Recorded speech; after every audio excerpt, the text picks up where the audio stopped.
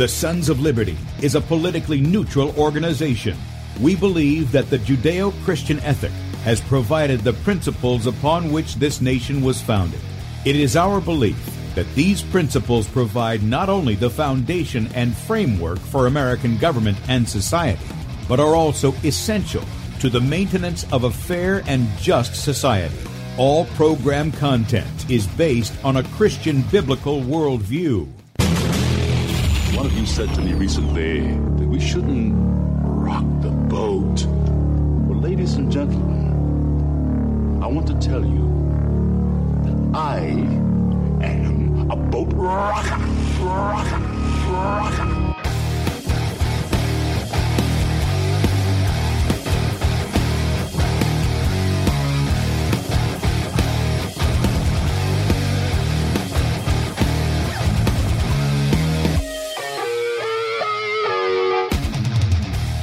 I will not wear the mask.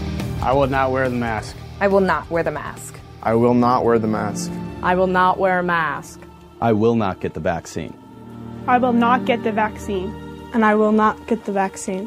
I will resist evil. I will resist evil. I will resist evil. I will submit to God. I will submit to God. I will submit to God. In the Lord I will praise His word. In God I have put my trust, and I will not be afraid. Hear my prayer, O Lord, and let my cry come to you. Do not hide your face from me in the day. For the Lord is the great God, and the great King above all. Rise up, O judge of the earth, render punishment to the proud. Lord, how long will the wicked, triumph? Righteousness and justice are the foundation of His I hate the work of those who fall away. With my mouth I will make known your faithfulness to all generations. For I have said, mercy shall be built up forever. Your faithfulness you shall establish. On an instrument of 10 strings, on the lute and on the harp, with harmonious sound. For you, O Lord, have made me glad through your works. I will triumph in the works of your hands. Are on high forevermore. For behold, your enemies shall perish. All the workers of iniquity shall be scattered. I will defy tyrants. I will defy tyrants. I will defy tyrants. I will defy tyrants. I will defy tyrants. And with that, good morning, America. Welcome, Christians, conservatives, constitutionalists, liberals, libertarians, communists, Islamists, LGBTQ, RSTV, WXYZ people, all the boat rockers in the house, and anybody else I may have missed, to the Sons of Liberty radio show here on Red State Talk Radio, where we use the Bible and the Constitution not to see who's on the right or the left, but who is on the straight and narrow. I'm your host, Tim Brown, coming to you live from the U.S.-occupied state of South Carolina, the editor at sonsoflibertymedia.com, and for our Muslim friends, I'm the infidel that Allah warns you about. I hold to the book, the Bible, as the authoritative Word of God. Glad that you guys have joined us this morning. If you'd like to check us out online, please do so. sonsoflibertyradio.com and also sonsoflibertymedia.com. In fact, if you're listening by way of Red State Talk Radio and you want to watch the video portion of the radio show, that's right, and see the face that's made for radio, head over to sonsoflibertymedia.com, and there are 2 videos at the top of the screen.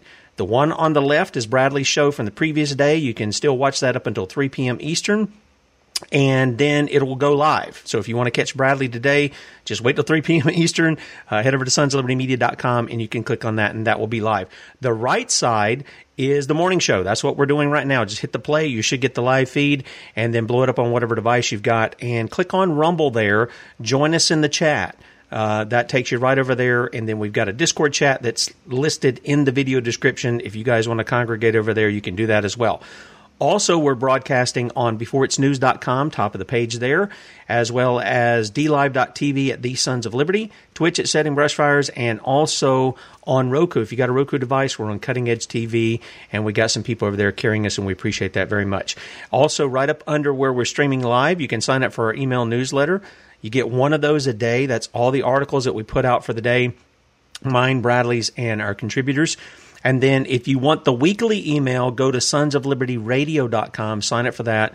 You get whatever is going on in the ministry for that week, Bradley's article for the week, and the special that we're carrying. Speaking of, we're going to talk about that in just a minute. If you would like to help and support us in what we do on the internet, the radio, and out in the 50 states among the people, reminding them of our Christian and constitutional heritage, which it is, unlike Barack Hussein Obama Sator Sabarka said, we're never been a Christian nation. That's just nonsense. We have always been that from the beginning, but sadly, we have begun to apostatize over the decades, and we're going to probably hit on some of that in just a little bit. Also, if you'd like to become a monthly partner with us, we call them our Sons or Daughter of Liberty. You can click that and set that up as well. And then our store is available. A lot of these products you guys have asked for, we made available so that they can be great conversation starters for you guys in the sphere of influence the Lord has you in. This week we're highlighting the Prayer That Rocked the Capitol DVD. You can pick this up. This is the one where Bradley went in 2011, gave the prayer in the Minnesota State Capitol, and within minutes of his prayer being finished, 2,000 media outlets across the United States were distorting what he had said, attacking him, and it's really interesting to see how the Mockingbird media works in all of this, for sure. But you can pick this up. It's normally a $20 donation. You can get it for 20% off if you order it by Saturday at midnight using the promo code PRAYER. Made it real simple. Use PRAYER, and you get 20% off the DVD if you want to pick that up. And it's very encouraging because you see the trials and the fire that you go through if you're going to stand for the truth. All right, you just see it. And Jesus warned us. He said, if the world hates me, know that it's going to hate you. Are you above your master? No. But are we to return the hate with hate? No. We're to overcome evil with the good, right? We're to demonstrate love, and love tells the truth. And that's what we're going to be talking about today. In fact, I think I haven't been this excited about an interview.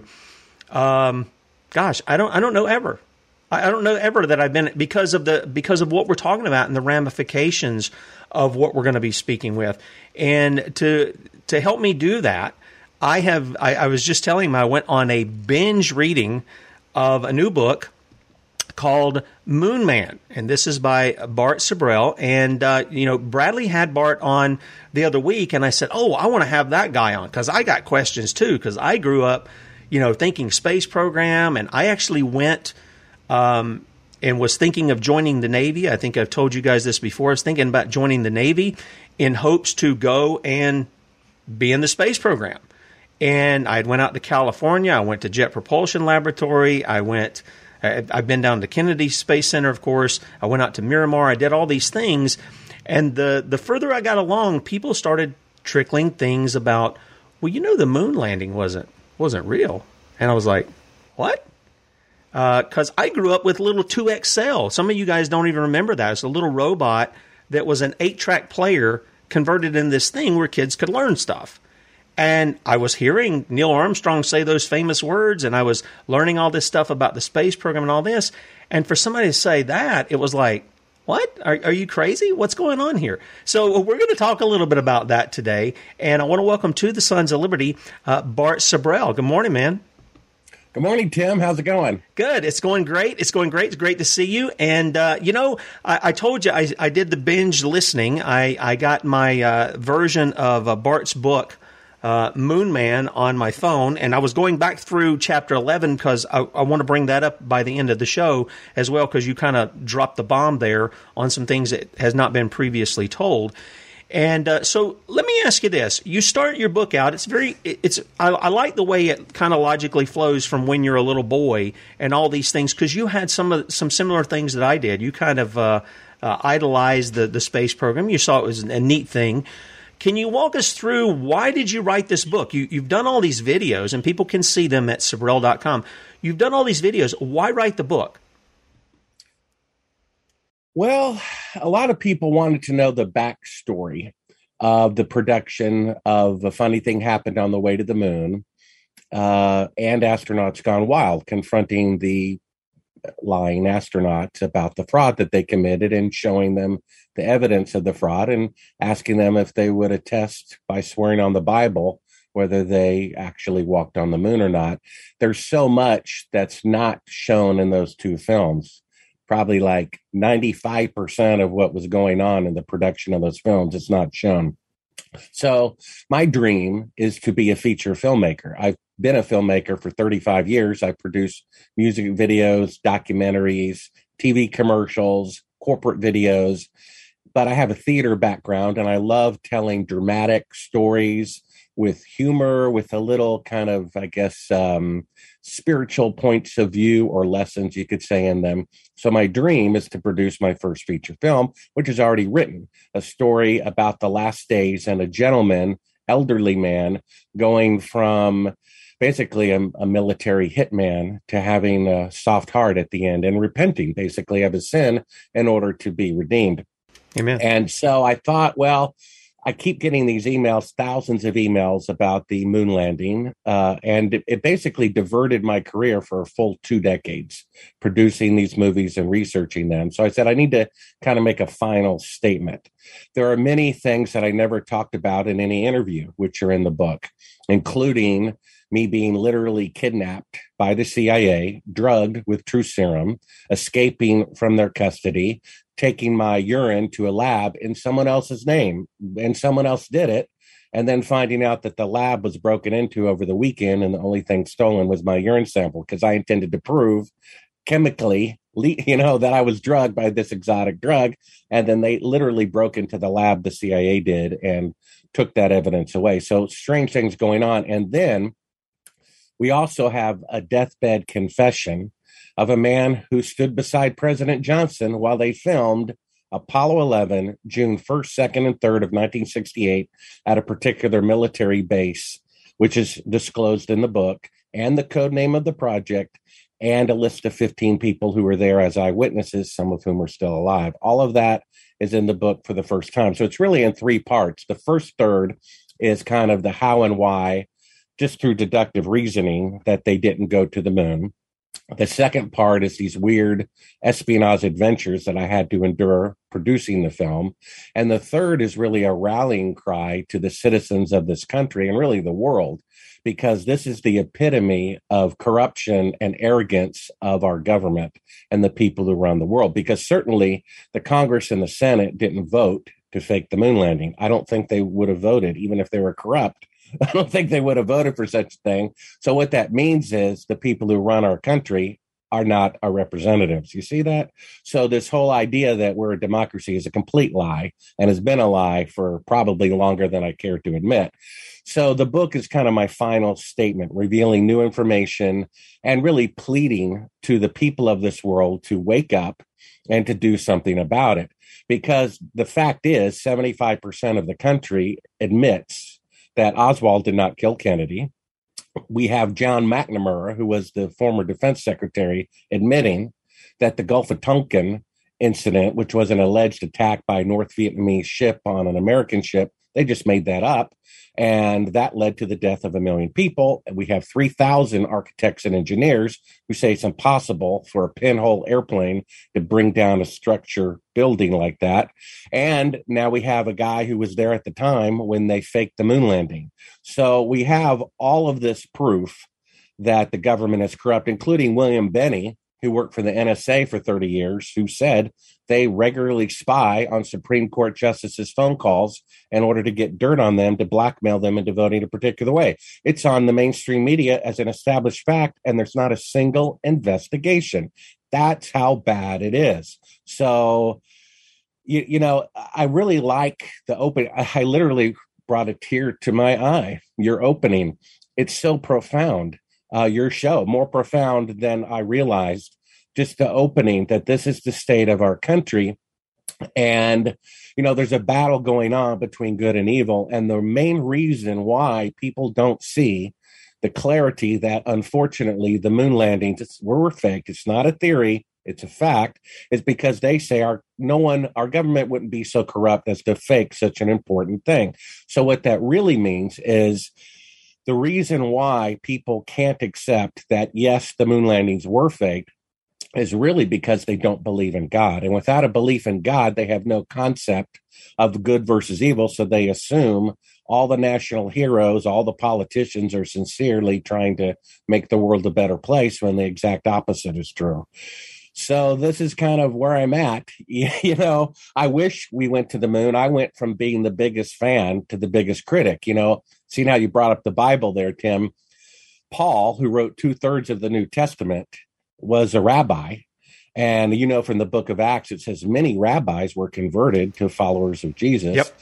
And he used to kill Christians. And he went from being the biggest critic of Christianity to the biggest leader. And I went from the biggest fan of the moon mission to be the leading advocate to, you know, proclaim, unfortunately, these things were falsified.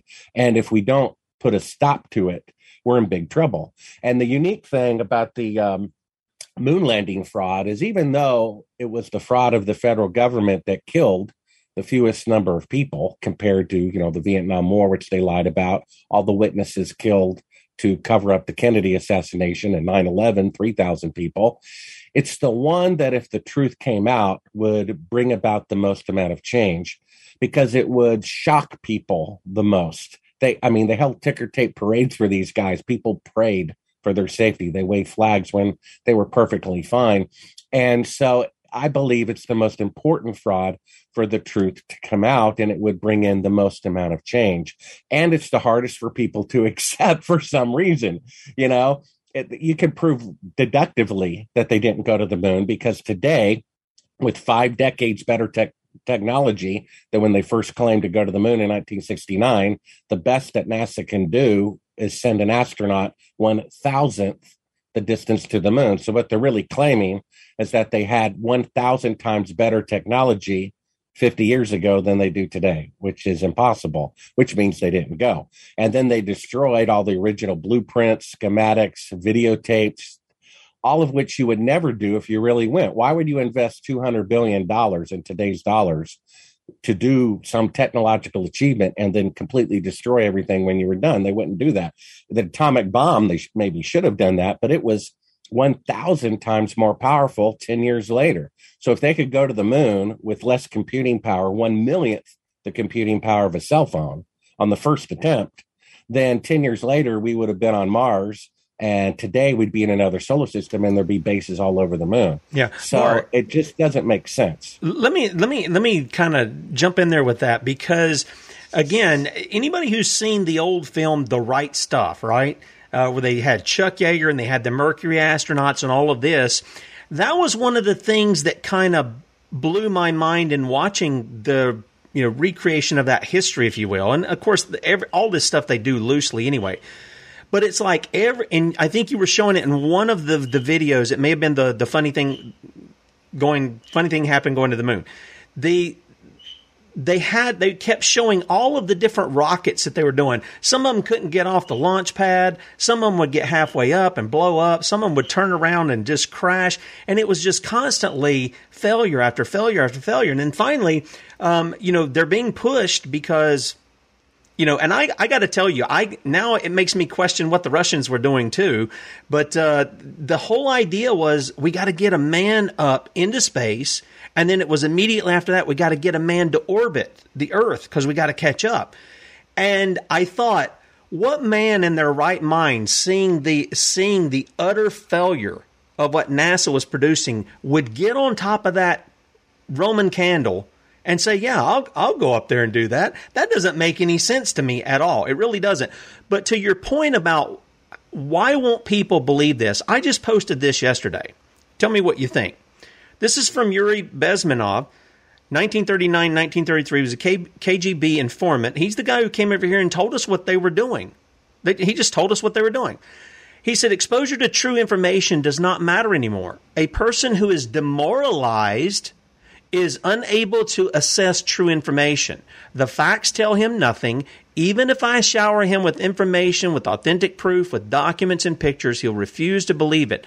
That's the tragedy of the situation of demoralization. Do you think that fits sort of what you're talking about here, that the people have been demoralized from what went on, and that plays a role in why many of them will not embrace the truth concerning, say, the moon landing or 9/11 or some of these other things? Yeah. Yes, it's a psychological barrier, not a mathematical one. Because I talked to a professor of a major university of an aerospace department who refused to accept that the moon landings are fake. And then I asked him, what if you saw Neil Armstrong on national TV tearfully confess that he faked it? And the professor said, I still think they went. So what we need to do is figure out exactly what is demoralization. And then we have to figure out how to undemoralize people. If we can do that, then they will be able to perceive the truth. The interesting thing, seeing how this is a Christian program, and we know the Bible to be true, and those of you who don't accept that, first you have to read it and decide for yourself. And I read the Bible before I was a Christian 5 times from cover to cover. And before I read the Bible, I refused to investigate this. I refused to make this movie for fear it might be true and I'd be endangering my life. And then after I read the Bible 5 times, even though I wasn't a Christian, I realized there is a right and a wrong. There is a judgment for how we live here. And if they fake going to the moon, that's more profound than if they had actually gone. And if that's true, the world needs to know. When you read the Bible, you see that, it's not flattering at all. Every hero makes a mistake. In fact, there's only one person in the Bible who God says, I like this guy a lot. And he was a murderer and an adulterer, So grace is basically, we can't undo our sin. There's no way to bring back a dead guy I shot, right? But I can repent and must repent. And so one of the things the Bible says about the last days is that unless God intervenes, no one will survive. So I take that to mean the evil people who are doing these things, killing Kennedy, 9/11, faking the moon landing, faking the current event going on, they are going to win. And the Bible even says the plagues that have probably already started and are going to get worse, that they are done so to encourage people to repent. And then afterwards it says, yet people still don't repent. So even though we have free will, God knows what we're going to choose before the beginning of time, and people aren't going to repent. And it looks like the evil people are going to win. So what can we do? I think the best scripture is from Acts, save yourself from this corrupt generation. The film opens up, a funny thing happened on the way to the moon, which, by the way, cost $500,000. It was financed by a board member of an aerospace company who builds rockets for NASA, who knows it was fake, who felt it was his patriotic duty to put the word out. It opens up with scriptures. Where there is pride, then comes disgrace. And then we show the Tower of Babel. You see, back until just a couple hundred years ago, the greatest technology was how tall could you build a building without it collapsing on itself. And even to this day, as soon as the tallest building is built, another nation tries to outdo them by 1 story taller, and it still goes on and on. So the Bible says that the reason they were trying to build the Tower of Babel was to boast. Look how good we are. And it was never finished. Then we showed the Titanic, which was at that time the largest machine ever built by the hand of man. And they put in writing, an advertisement, the ship that God himself could not sink. And we know what happened there. So we have the Tower of Babel boasting, never finished. We have the Titanic boasting, never made one voyage. And then Tricky Dick Nixon said, when he knew they were not on the moon, putting a man on the moon was the greatest event since creation itself. And it was never done either. So what's the greatest accomplishment of mankind? Putting a man on the moon. And how ironic that it was never done. In fact, 2 Thessalonians 2:9 says, the coming of the lawless one, Lucifer, will be in accordance with counterfeit miracles. And what is putting a man on the moon except a modern day miracle? And it's counterfeit. And I realized this after I read the Bible 5 times. This means something. This is important to God. And my hope and prayer is I will live to see the truth come out. And I think that would be a great thing. I mean, just imagine with me for a moment, Tim, we both get a tap on the shoulder. Everyone around us is excited. They say, stop the interview, turn on the TV. And we see one of the astronauts tearfully confessing. And it becomes an established fact that the moon landings were fake.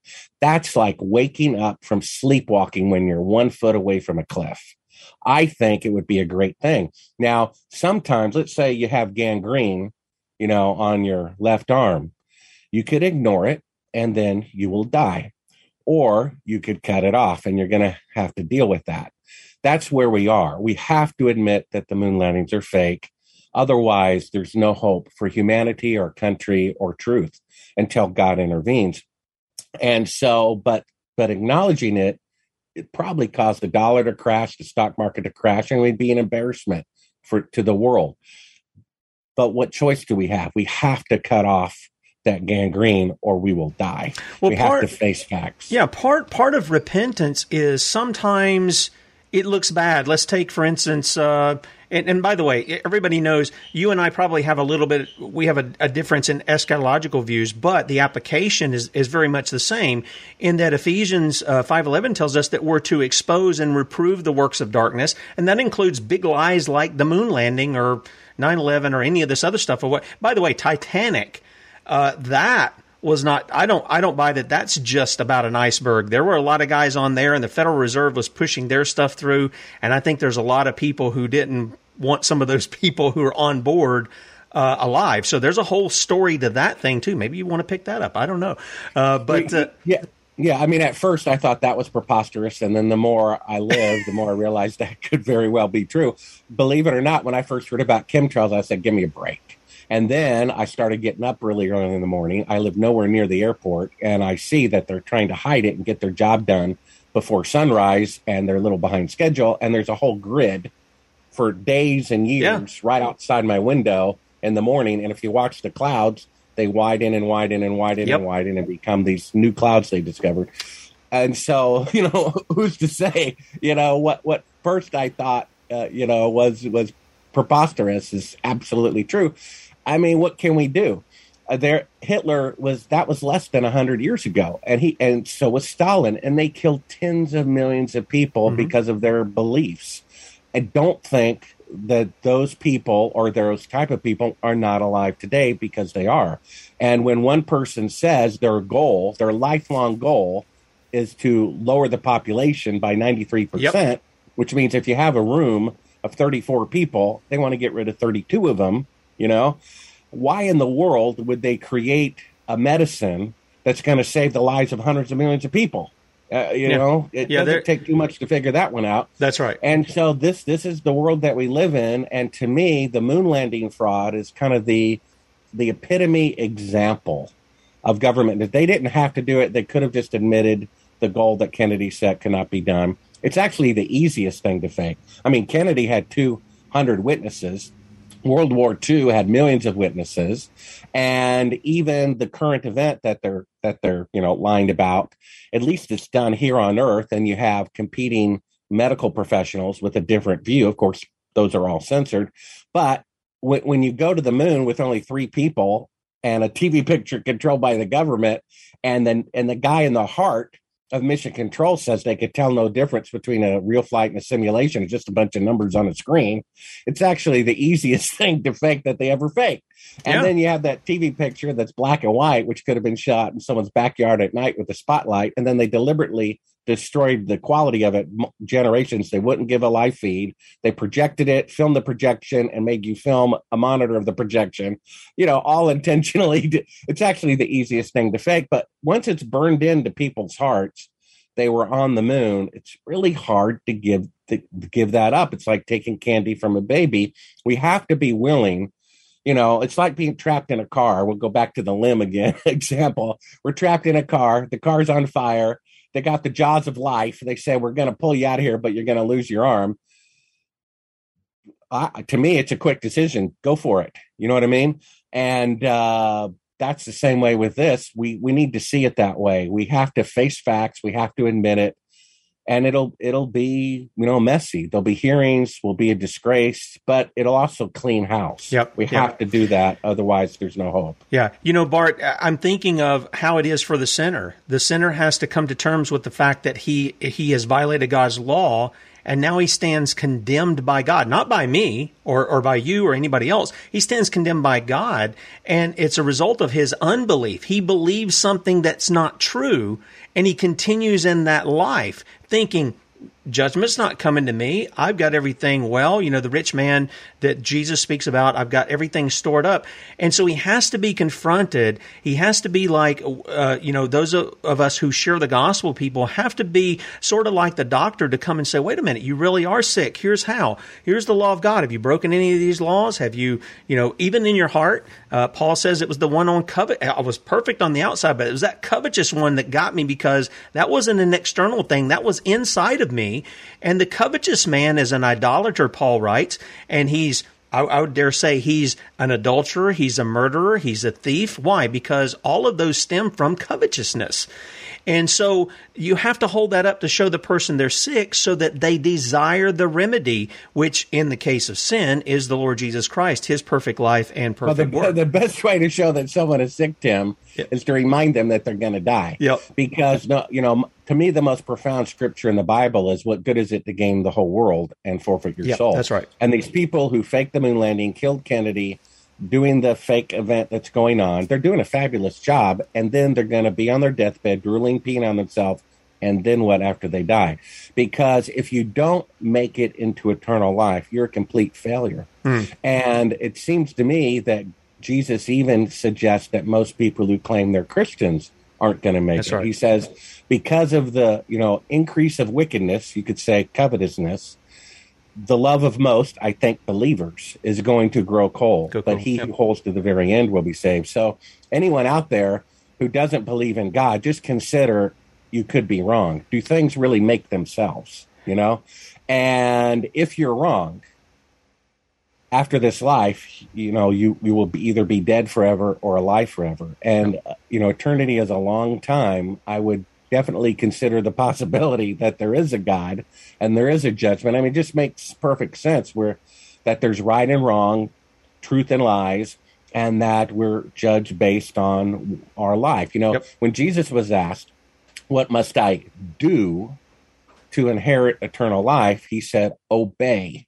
And the Bible says this is love for God, to obey his commandments. Many people, and I think he's saying believers, will say, Lord, Lord, didn't this, that, and the other. He says, get away from me. I never knew you. Because you practice iniquity. That's right. You can judge a tree by its fruit. Now, you don't have to be perfect, but you have to try, I guess I could say. Well, I like to say it's the trajectory. Yeah. It's the trajectory of your life. It's going in the opposite direction of where it was towards destruction. Now it's going towards life. Right. You can't undo a person you killed. It's not possible. So that's what grace is. Grace is going to forgive that anyway. At the same time, the Bible says you have to forsake, give up. You have to be born again. And where is that birth? It's really in your mind.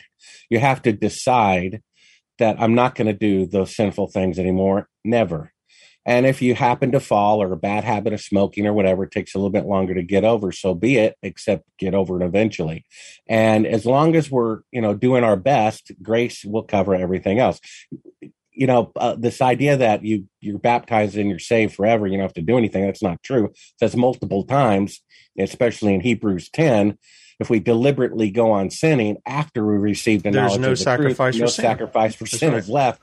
And so it's like a race. We're all lined up at that race. Paul called it a race. And the gun goes off. 1 million people are on the line. Only one person wins, but God in his grace gives the gold medal, eternal life to everybody. But to get to that line, you have to qualify. You have to pass a drug test.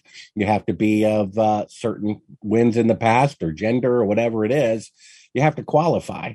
And so we qualify for eternal life by repenting. I mean, the first words out of God's mouth in the Bible in the Old Testament are repent. New Testament, John the Baptist, first words, repent. Jesus hits the scene, repent. When he sends out the 72, repent. When Jesus speaks from heaven at the last book in Revelation, repent. I think you have to repent in order to grab hold of eternal life. Well, to qualify for absolutely. it. And the Bible is very clear, too, that we have to have God even to do that, because Paul says we do these things in order that God may grant repentance. Even repentance is just as much a gift as faith, because he doesn't give it to everybody. That's very profound, if I may add to that. So what that means, seeing how I believe you are right, and that's kind of a new thing for me to understand, and I appreciate you bringing that to my attention. So let me try to take it to the next step, which is, how do you get that grant of repentance, and that is by surrendering. During World War II, I wasn't there, but the end of it, the Japanese were surrendering, and the conditions were unconditional, right? And first they said, well, can we have just a small army? We've got China on our back. We're going to need that. MacArthur said, no, total surrender. And then they said, well, can we keep the emperor, just for social continuity, in place? And they said, no, unconditional surrender. Now, the next one I'm making up as a parable, but imagine they said, can we keep the emperor's hat? It's made of paper, but it's, a couple 100 years old. And can we have that? And of course, MacArthur would have said, no. And he would have taken the hat, thrown it overboard. It's not about the hat. It's about total surrender. Now, once you total surrender, maybe that's when you get what you're talking about, the gift, the Holy Spirit enabling you to repent. But until you surrender, you don't get that. Maybe that's the key. Well, here's the thing, Bart. I've done a whole show in dealing with that, and I'll be happy to send it to you if you want to listen to it. But I believe it's the Reformed perspective of that the reason you repent is because you've been made alive, Ephesians 2.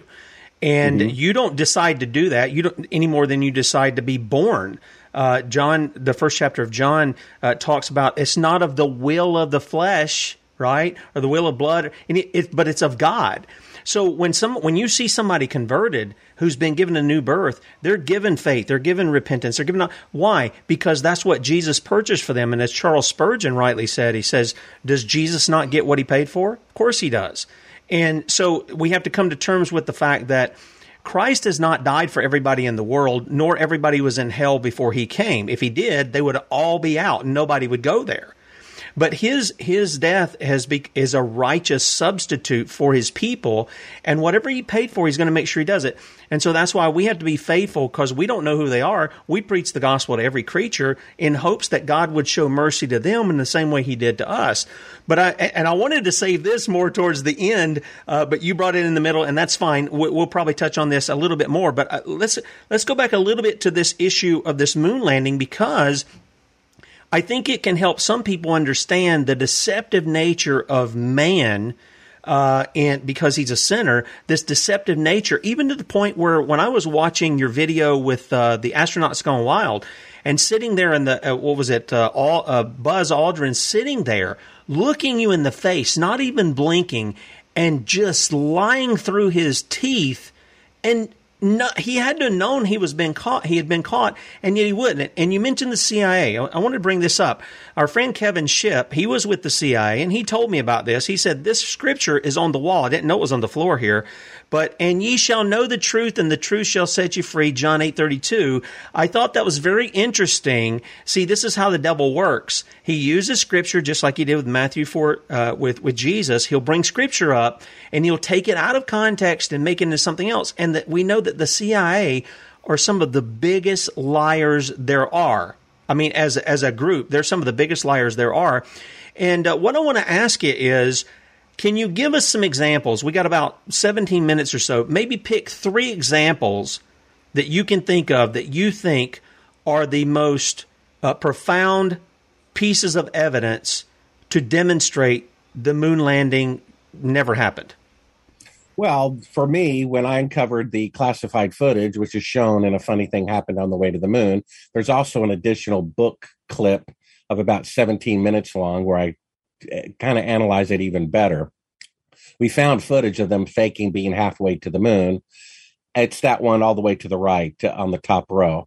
That one, you can see basically that little circle there, that's a fake Earth, and that's the astronaut's arm going in front of a 1-foot model of the Earth. And so basically we catch them faking being halfway to the moon on a classified reel, with the CIA on the 3rd channel of audio telling them not to answer NASA immediately because it'll give away that they're still in Earth orbit, because there's no radio delay, to count off 4 seconds first and then answer. We have that on the tape. So then we have a photograph of shadows intersecting at 90 degrees from objects 5 feet apart that are supposed to be in sunlight, which is mathematically impossible. It has to be an electrical light really close, as one angle is off if you're a few feet away from it. And then we have just deductive reasoning. They can't have 1,000 times greater capability 50 years ago with 1/1,000th the computing power of a cell phone than they do today. How come they're 1,000 times more advanced 50 years ago than they are today? Technology does not go backwards. It's impossible for technology to go backwards. I mean, when Lindbergh flew across the Atlantic in 1927, 10 years later, there were thousands of aircraft, 100 times more complicated. So we should be, so much more advanced than we are now. And yet now we can only go 1,000th the distance to the moon. So that proves it. And then we have the deathbed confession of a guy who was there, said so on his deathbed. He gives the military base where it was there. And sure enough, there's proof that Johnson was there at the time, just like he said. I talked to his relative. He showed me the photographs of him being in uniform at that base. And we have a list of 15 people who were there, some of whom are still alive. And I have that confirmed independently that, yes, one of those people was at that base at that time to do a classified project. So we have an eyewitness, we have logic, and we have, multiple photographic proofs that it was filmed in a television studio and they're faking being halfway to the moon. There you go. I mean, if a college professor says a confession from the guy who was there isn't good enough for him, I don't know what to say, because some people just, it's a god to them.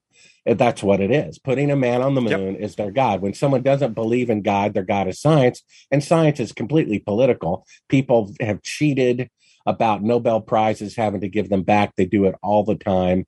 They're doing it now. Pfizer was indicted for, I think, a total of over $4 billion in fines for making fraudulent claims about their products. They lie.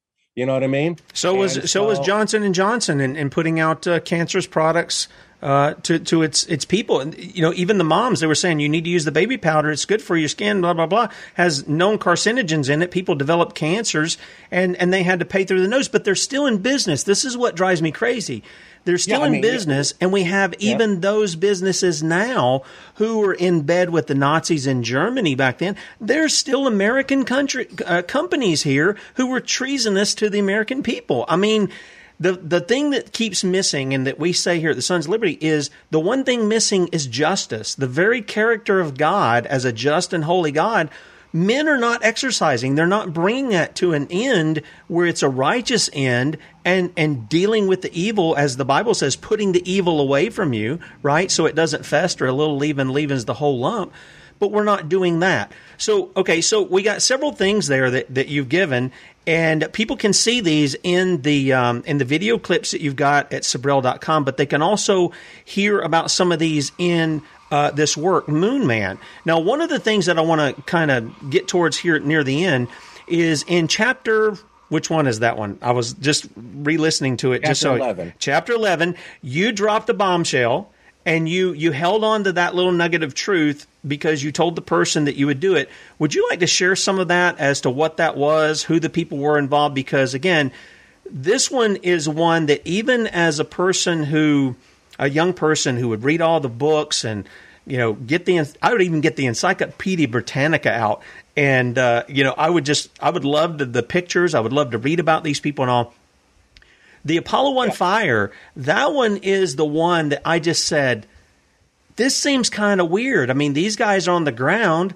It's not like they're sitting on top of a bomb here, and they're burned up, and 3 men perished in that. Can you tell people the bombshell that you drop here in chapter 11 of your book? Yeah, this is another part that I did not release until the book because the relatives of the dead astronaut asked me to postpone it.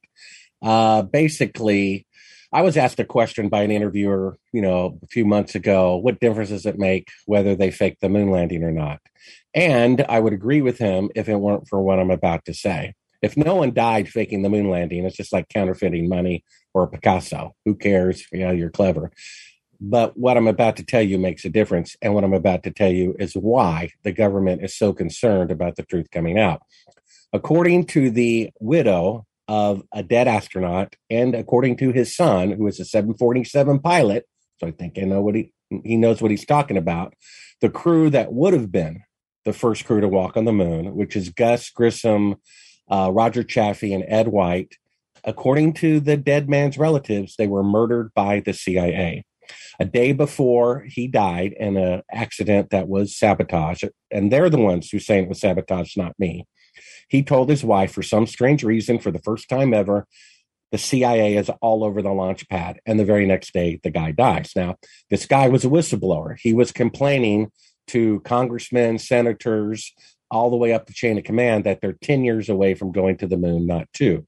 He was the most beloved of the astronauts with the media, so they picked him to be the first man on the moon, hence Apollo 1. And after he hung a lemon on the top of the spacecraft, complaining that it was a lemon, held a press conference having people take a picture of it without permission, they said, we got to get rid of this guy. And to make it not look like an accident, we better kill these other 2 people with him. It was also a warning to the rest of the people, you had better cooperate or something will happen. So the problem that the government has is if the truth comes out that the moon landings were fake, the very next thing that they're going to open up is the Apollo 1 fire, which means that the government killed their own citizens to keep their crime a secret. And it gets worse. In order to do the sabotage in the spacecraft, to cause that fire, it took materials and it took labor. It took money, which is the taxpayers. So basically, we're funding the homicides of our brothers. You see that? And so the first document of our country isn't the Constitution. It isn't the Bill of Rights. It's the Declaration of Independence. And it says we have the right to what first? Life. And the government took that away. And then it goes on to say, if any form of government takes away our life, we have the right to abolish and start anew. That's right. So if a state, let's say Texas, wants to be its own nation, according to our own documents, they have that right. And it's actually in the Bible. It says when someone wants to divorce you, you let them. Yep. So there you go. And we are well past that hour. When they kill their own president, when the dead man's nephew, who has access to more documents than we do, says the CIA killed President Kennedy, I think the CIA killed President Kennedy. And when the dead man's relative says the CIA killed the man who would be the first man who walked on the moon, I think the CIA did it just like they said.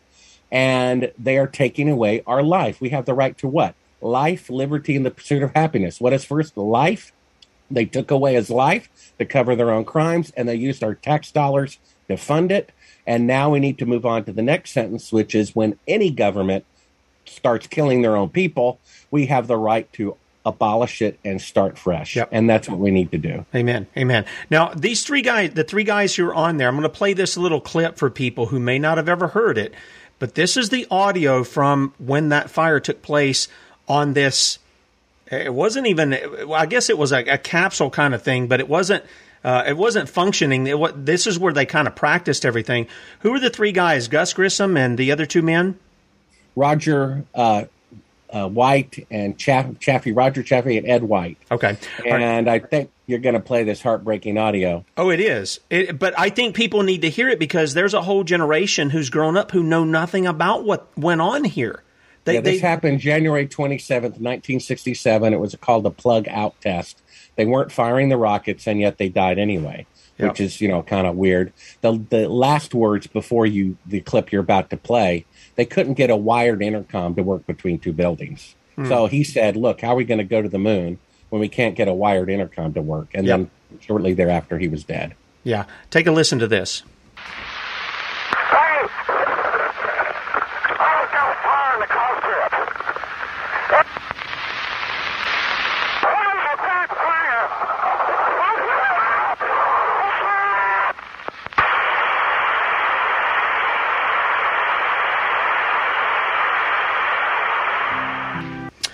This is one of those things, Bart, when you hear it, these men probably, it didn't even go through their mind that somebody set us up. All of a sudden, something's happened. They don't know what's going on. Let me tell you real quickly what they did beforehand. Yeah. They normally, and everybody knew from Soviet mistakes that the NASA tracked meticulously to not pressurize a capsule with 100% oxygen, just to use air like a scuba tank.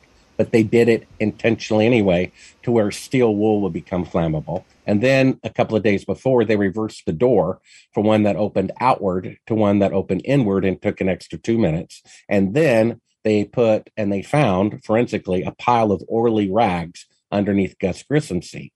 You see? So they increased the oxygen by 100%, in which steel wool would catch on fire. They put a flammable material intentionally under his seat, and they pressurized it with 100% oxygen, and they reversed the door so that it was more difficult to get out. They did all this days beforehand. And then, of course, the CIA was there for the first time ever the day before the fire. And the guy was a whistleblower, and the guy was having impromptu press conferences, hanging lemons on top of the spacecraft, saying the thing is a piece of junk.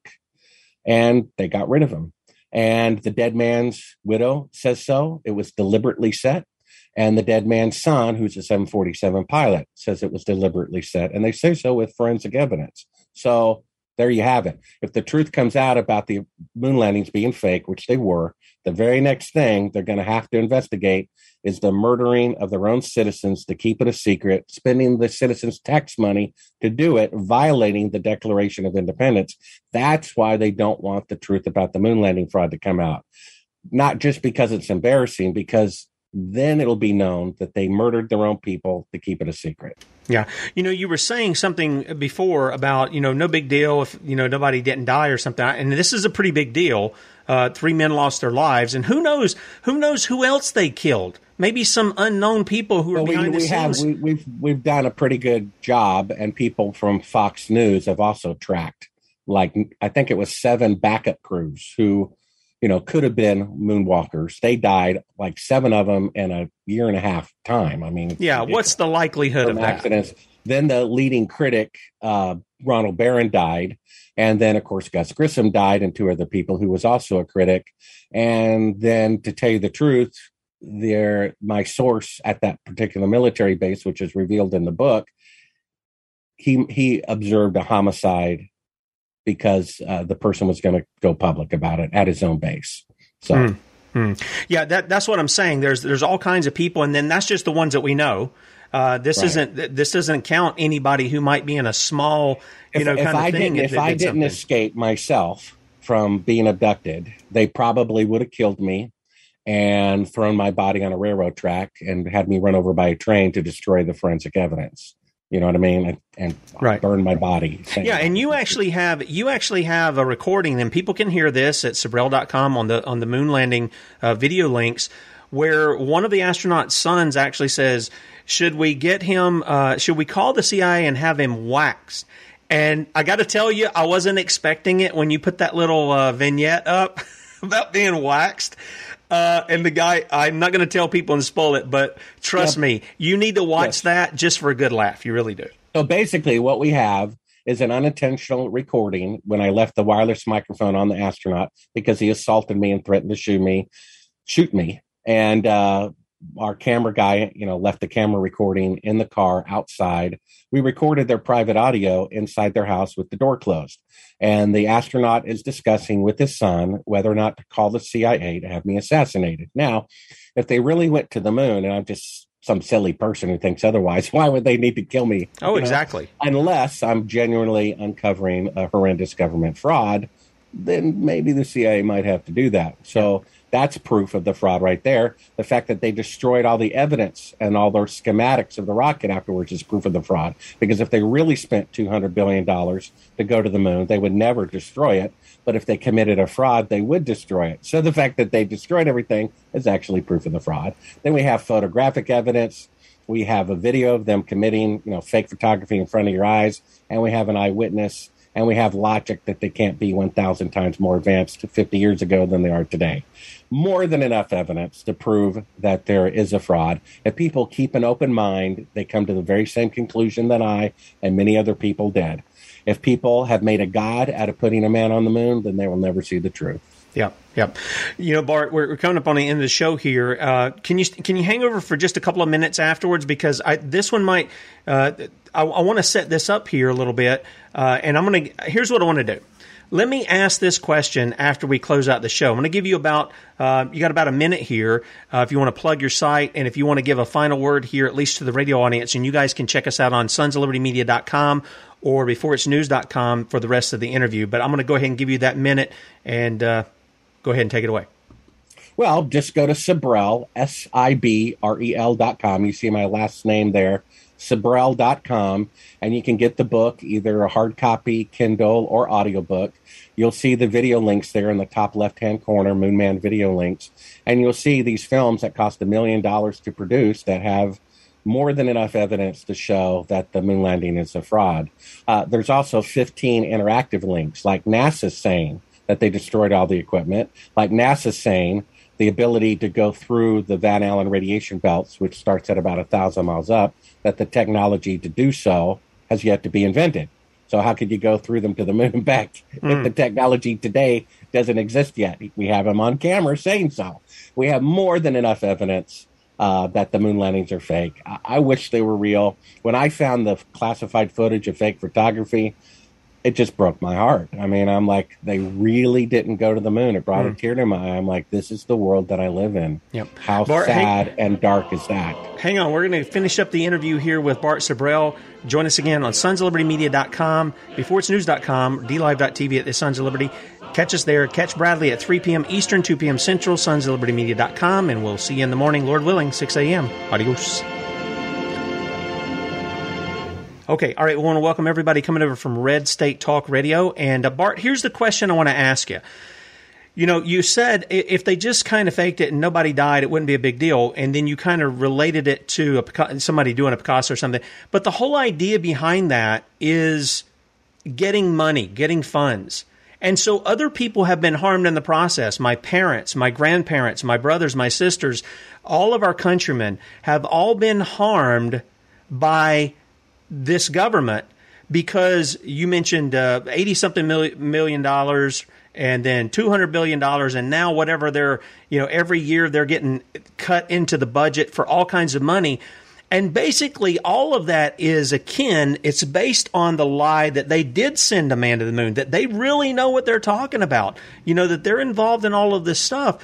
And so they're ripping off the people in the process. And I got to tell you, when I was thinking before we got you on the air here, I said, what is the space program really what is it really produced? We can talk about Tang, and I think there's some kind of special pen that they made or something like that. But they're always telling us, we need to see how this works in zero gravity and blah blah blah. Well, they don't have to go to space for that. They can get their plane that does the loop-de-loops that they practice in. They can do that if that's what they want to do.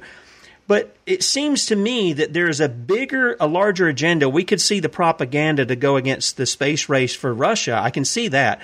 But it seems like there's a bigger agenda that spawned out of that has really taken Americans for a ride, a very expensive ride, while they're doing what they're doing. Because I recall this little clip from, what was that film? Independence Day, where they're supposed to have aliens, and I see them cooking that crap up too. And I think it's all a hoax to pull something out on the people. We've seen Project Bluebeam, where they want to recreate the second coming of Christ and push people into kind of control them and things of this nature. Do you see that as well? Do you see this theft of literally trillions of dollars over the course of decades as a great crime against the people that needs to be corrected?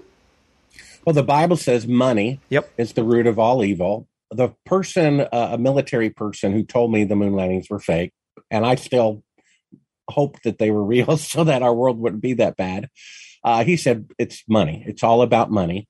And so, I used to go, Tim, to this fried chicken place, and I was always the only customer in there. And there was a lady sitting there with like a 20-line telephone, taking calls nonstop and writing things down. So here and where I live, at least it used to be decades ago, fried chicken places or hot fried chicken places were kind of fronts for gambling. And so NASA is just a front.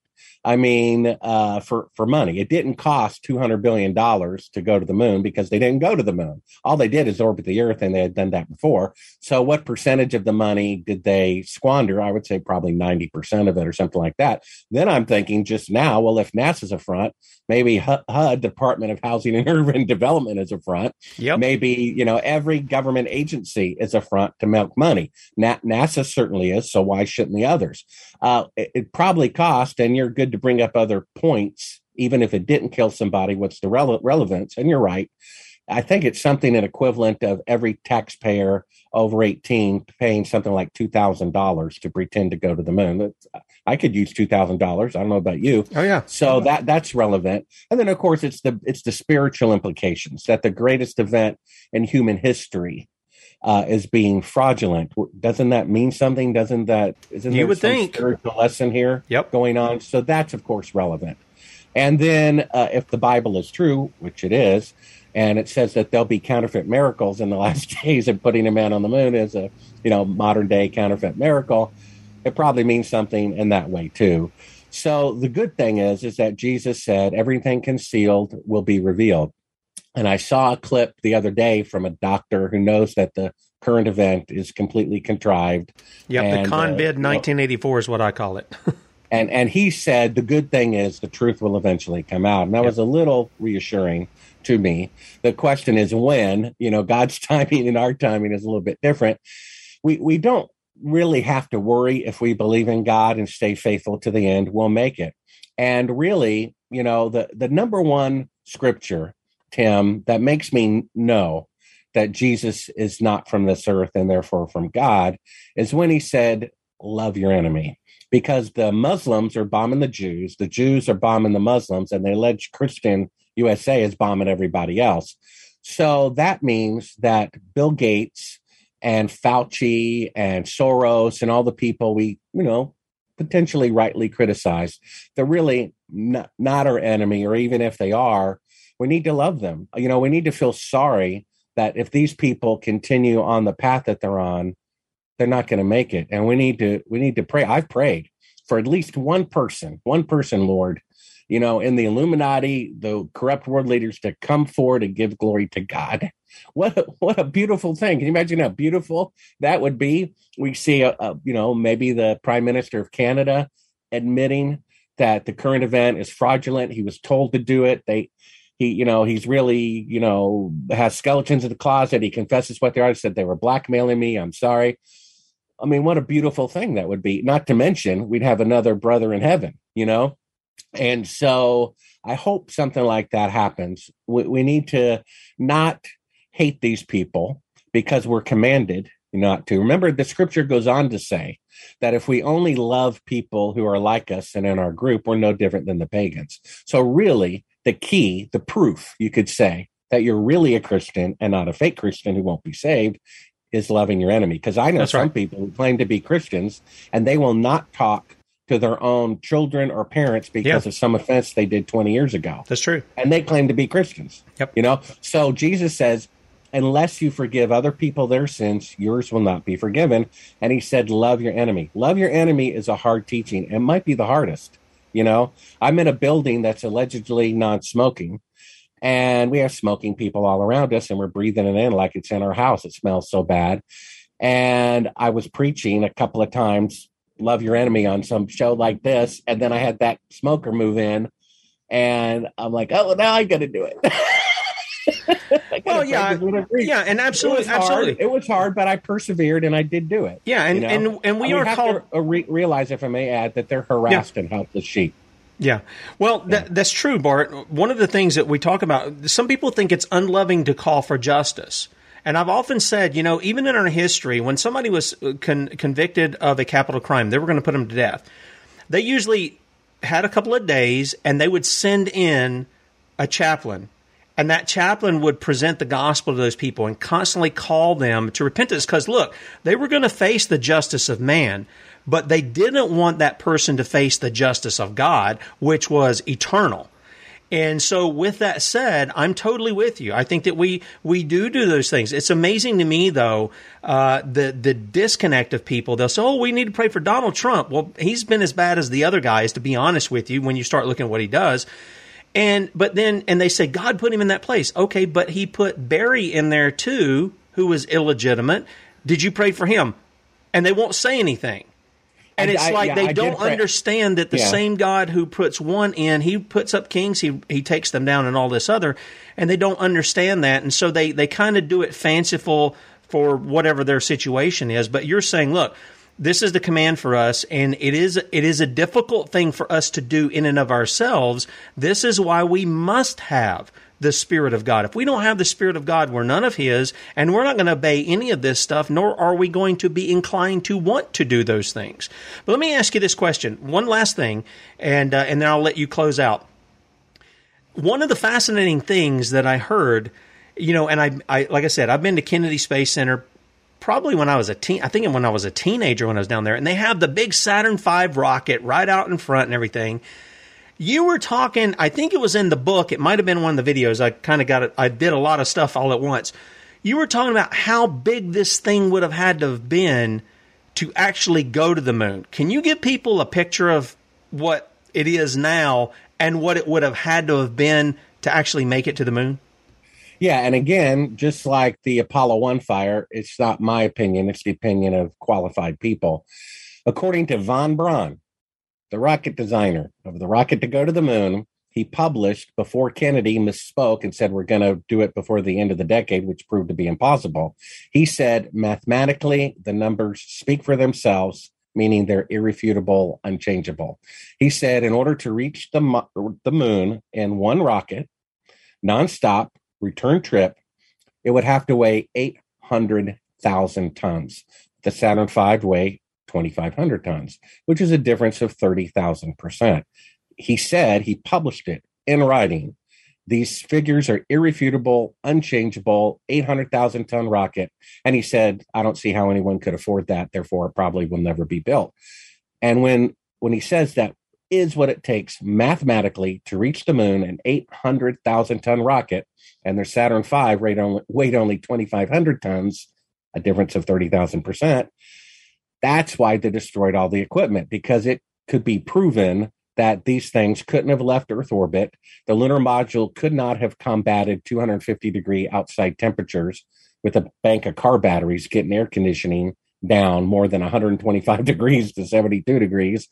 And that he also said that there's micrometeorites, particles of sand hitting the moon nonstop, thousands of them an hour, traveling at 25,000 miles an hour, that you'd immediately have to go into a cave or build a lead shelter in order to not be killed. And they were, sitting there in something that had the thickness of tinfoil, and their spacesuit, which was cloth and a little bit of metal, and a micrometeorite never killed them. And he said there'd be a 50% chance of a catastrophic failure every 24 hours. So seeing how they went 6 times and we're sitting there on the surface, I don't know, a total of 20 hours, they should have died, 10 times. So, yeah. Well, now how big would that rocket? That doesn't make any sense. How big would that rocket have been? Didn't you say it was something like 1,200 stories? It would have been tall to be 800,000 tons. I don't remember the height of it, but I do remember the tonnage of it. It was substantially, taller. I've been beside a vertical Saturn V rocket, and the thing is huge.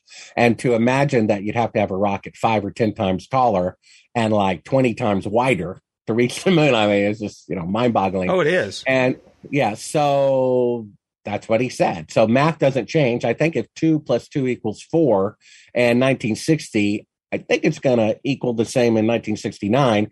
So when Kennedy misspoke and said, we're going to go to the moon before the decade, he had to literally change his math and lie and say, of course, the guy was a Nazi. And the State Department admitted, there's an interview of a guy on camera from the State Department saying he was this close to being indicted for war crimes had he not died when he died. And so, there you go. When they say we're going to execute you for war crimes, or if you help us fake the moon landing, we won't kill you and we'll put you up in a mansion. I wonder what choice the guy's going to make, So there you go. His mathematical numbers speak for themselves. If that's what it takes mathematically, that's what it takes. And that's why they destroyed the schematics, the blueprints, because you could prove all that electronically. If you show the exact batteries that they had and the exact electronics, there's no way they could run air conditioning for 3 days on a bunch of car batteries. And even if they did, it would have lasted like half an hour, and it would have gotten the temperature down from 250 to maybe 220. So, yeah, and most of us never considered any of that stuff when we were told. We just assumed they figure all this stuff out. They know how to do it, and this, that, and the other, and that leads to all kinds of questions. When I graduated, I don't know if I said this before this show started or at the first of it, but when I graduated, my plans were I was going to go in the Navy. I was going to become a pilot. I was going to use that to go into NASA. That's what I wanted to do. And I had went out to Miramar, where they shoot Top Gun. My aunt got me on the base with a sergeant who was a Marine. There, got to see all the stuff there. Then Jet Propulsion Laboratory, which only has an open house like every 7 years, was open. My other aunt in Pasadena took me there. I remember seeing their replica or whatever of the lunar module, and even when I saw it though, I kind of thought some stuff looked a little cheesy on it for this thing that went to the moon, right? And then you see these little the cars they got, the little rovers, the golf carts that they're on. Where was this stuff at in that lunar module? That's the question I got. Have you ever asked that question? Where did these things come from? Well, my investor, who is a board member of an aerospace company building rockets for NASA, who knows they didn't go to the moon, he says, the lunar module is a complete joke.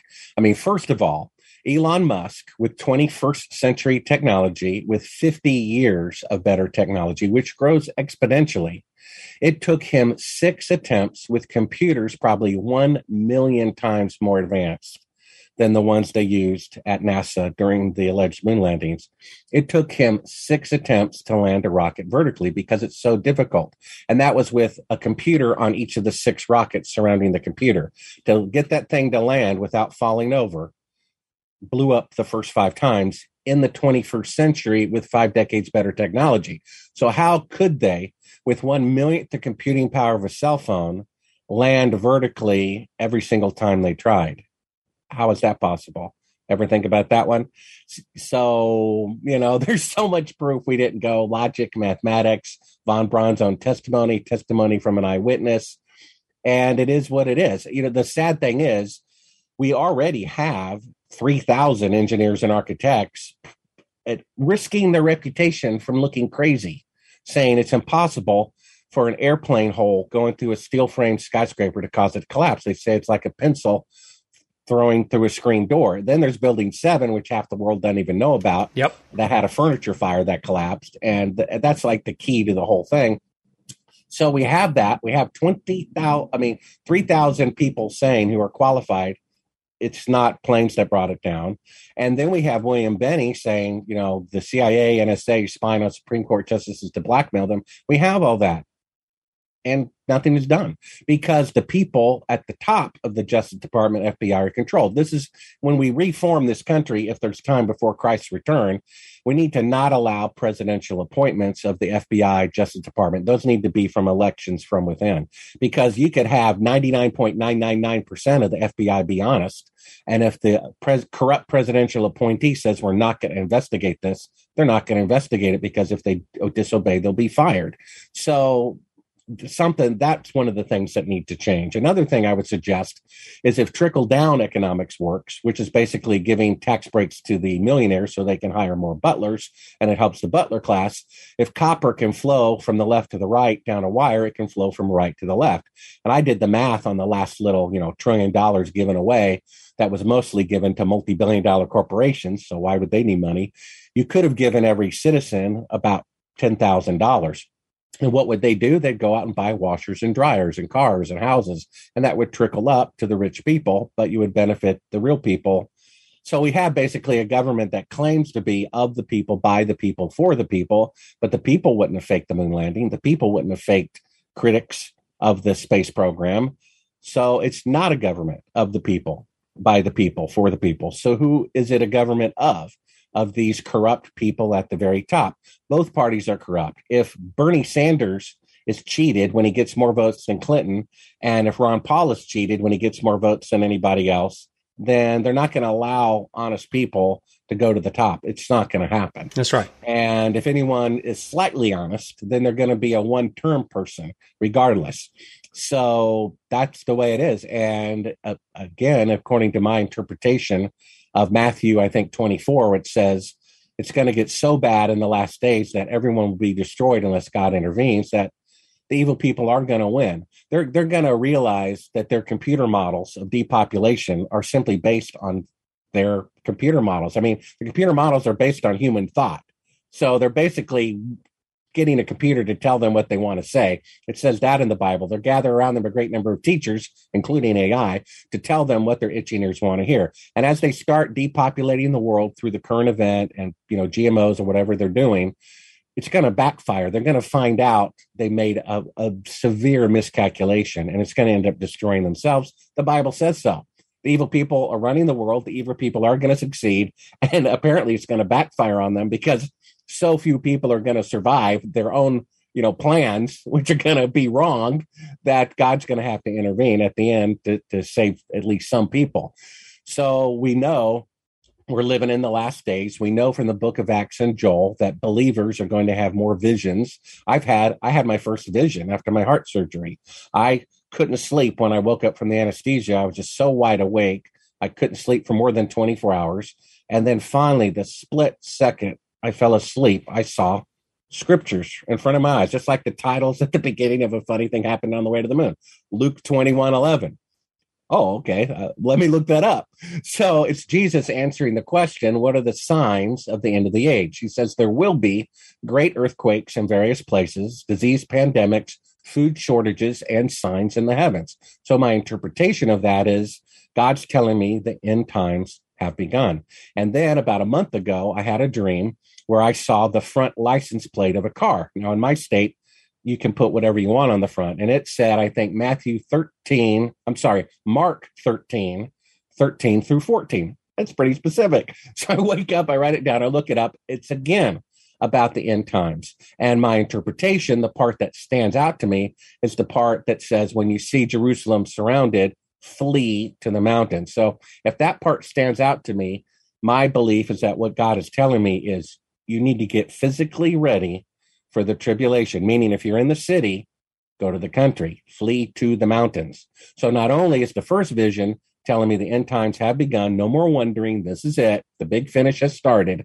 Number two is, if you want to physically survive to a certain degree, you better start, stocking up, getting away from crowded areas, so forth and so on. Yeah, I think there's a lot of things that we need to do prepping and seeing because, and our eschatology differs. Mine is more of a optimistic one out of 1 Corinthians 15, where it says that Christ is ruling and reigning, that he has been doing that for a long time, that he's subduing all of his enemies until the final one, which is death. I see Matthew 24, Mark 13, Luke 21 as, the disciples have just talked to him about the temple that's there. And he says, I'm telling you, there ain't going to be a stone left upon it. Well, when are these things going to happen? And what's going to be the sign of the end of the age? Hang on just a second. What's going to be the sign of the end of the age? So they don't even believe Jesus is about to die that week, even though he's told them and resurrect. They don't have, that isn't even in their minds. And so they say, when is this going to happen? And he begins to lay it out. And you can read some of these things in Acts, the famines, the earthquakes, all that stuff is taking place there.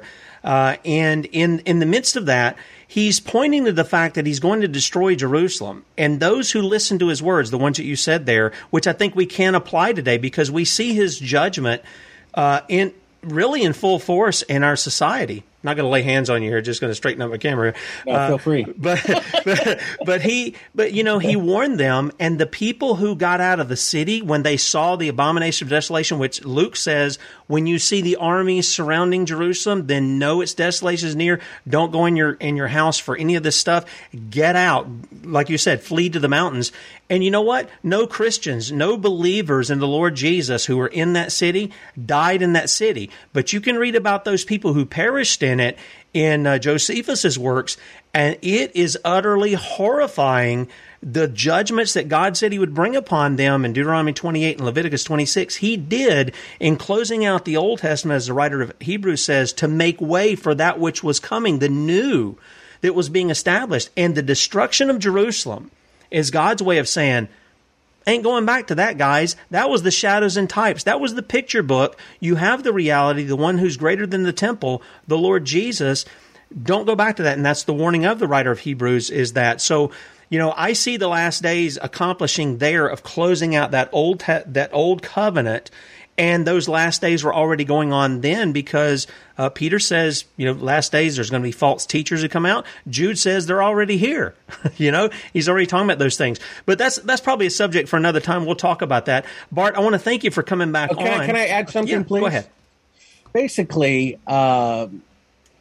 we've never talked until now. So I want to just add for ourselves and the listeners, I think if we both discuss things openly as loving brothers, we would actually agree on everything if we had the time. I don't want to imply, you said it twice, that we disagree on this and that. I think we wouldn't disagree if we talked it through. I would learn things from you, and you would learn things from me. We know that there are two teachings, that everything happened before 70 AD, or everything's going to happen at the end. The other teaching is all the things in Revelation are symbolic, and the other teaching is that they're all literal. What I suggest is the following. We can't figure out the mind of God, that perhaps both things are true, but everything did happen before 70 AD, and everything will happen again in the exact same way, symbolically, in the end times. That Revelation may prove to be literal and symbolic at the same time, that God has a multifaceted diamond.